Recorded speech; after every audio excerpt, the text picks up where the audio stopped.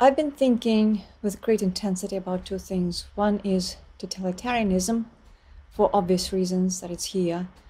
And the other one is our love of control, whether it's the control of the surroundings or the control of the language of the narrative. And they have a very interesting relationship, those two.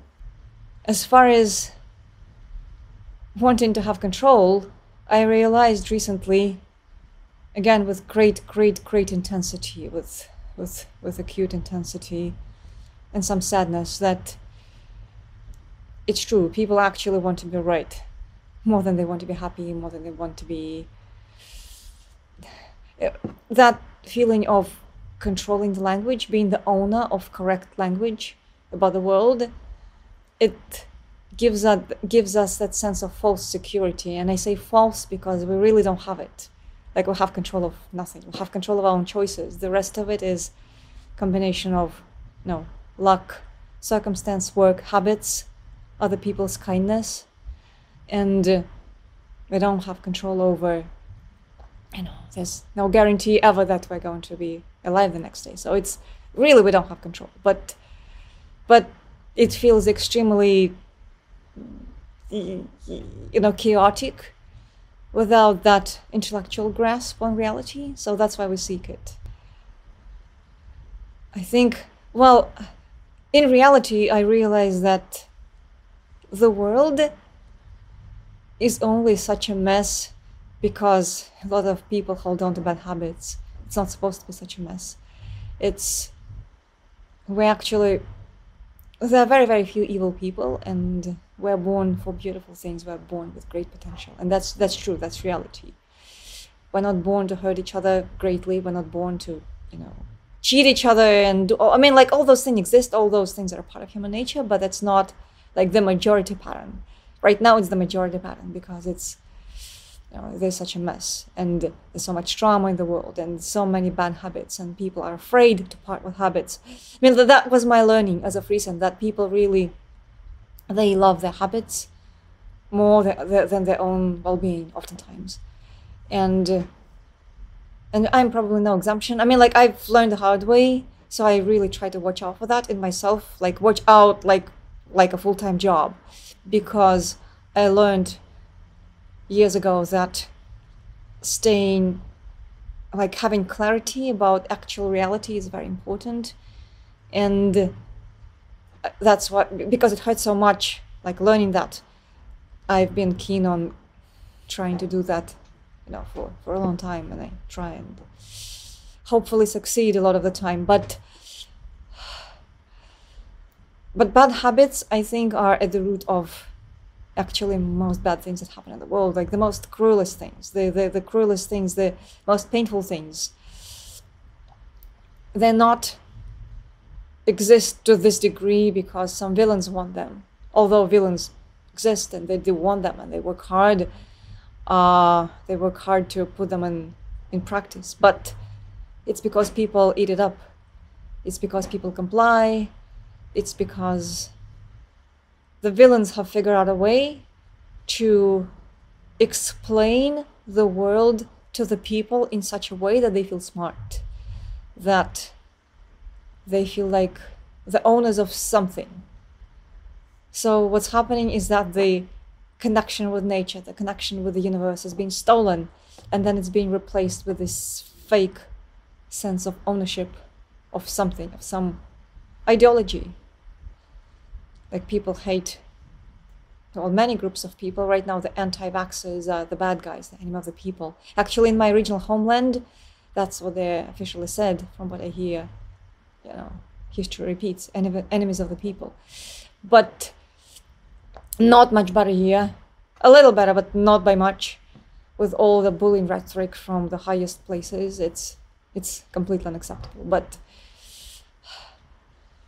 But those people who put that in place, who put that psychology in place, who put that electrical circuitry, like emotional circuitry in place, they find ways to insert bullshit between people's hearts and reality. And that bullshit is supposed to make people feel smart, important, redeemed. Like maybe they still have not much money, maybe they're still suffering, but they now know that they're the good guys, and the reason they're miserable is because of those bad guys. Anti-vaxxers in this case, but it could be anybody, you know. Lots of demographics have been used in this role. So, and it's all, by the way, it's all the same psychology. It's not really different. It's just different labels. Labels change, fashion change. Hatred fashion changes, but, you know, it's still the same. Still the same emotion. But as far as totalitarianism, what it is, and many lofty words have been said, I think that it's really kind of really simple.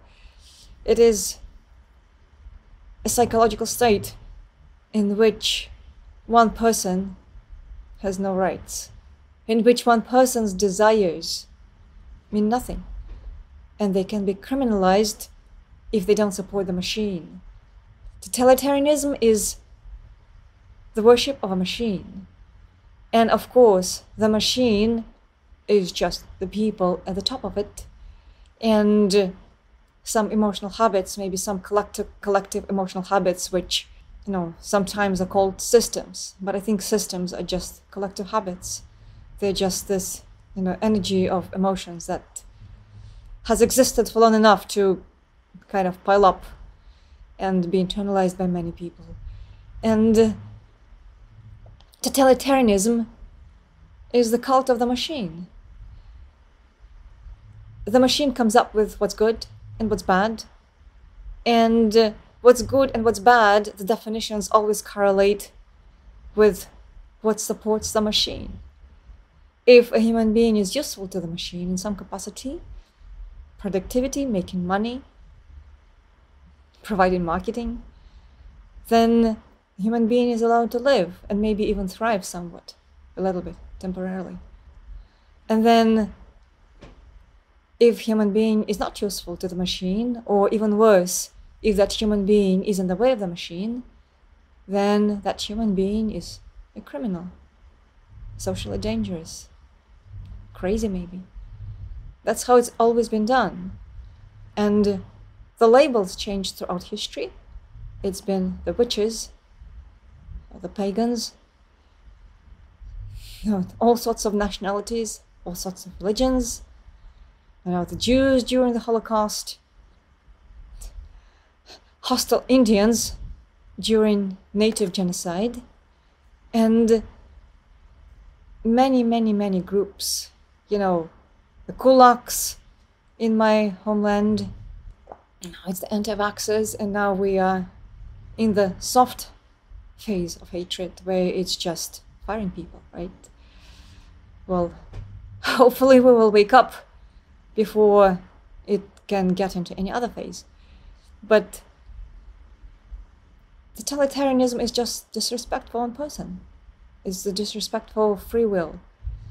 And again, it has nothing to do with isms. It's not a property of an ism.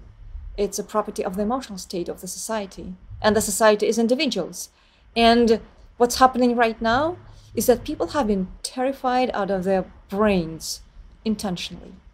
People's thinking has been hijacked.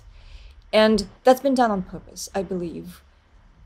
I was trying to argue with myself. I was trying to offer myself in my own head many arguments against that, because it does not feel good to realize that somebody is trying to intentionally hurt millions, if not billions of people. It's not a good feeling.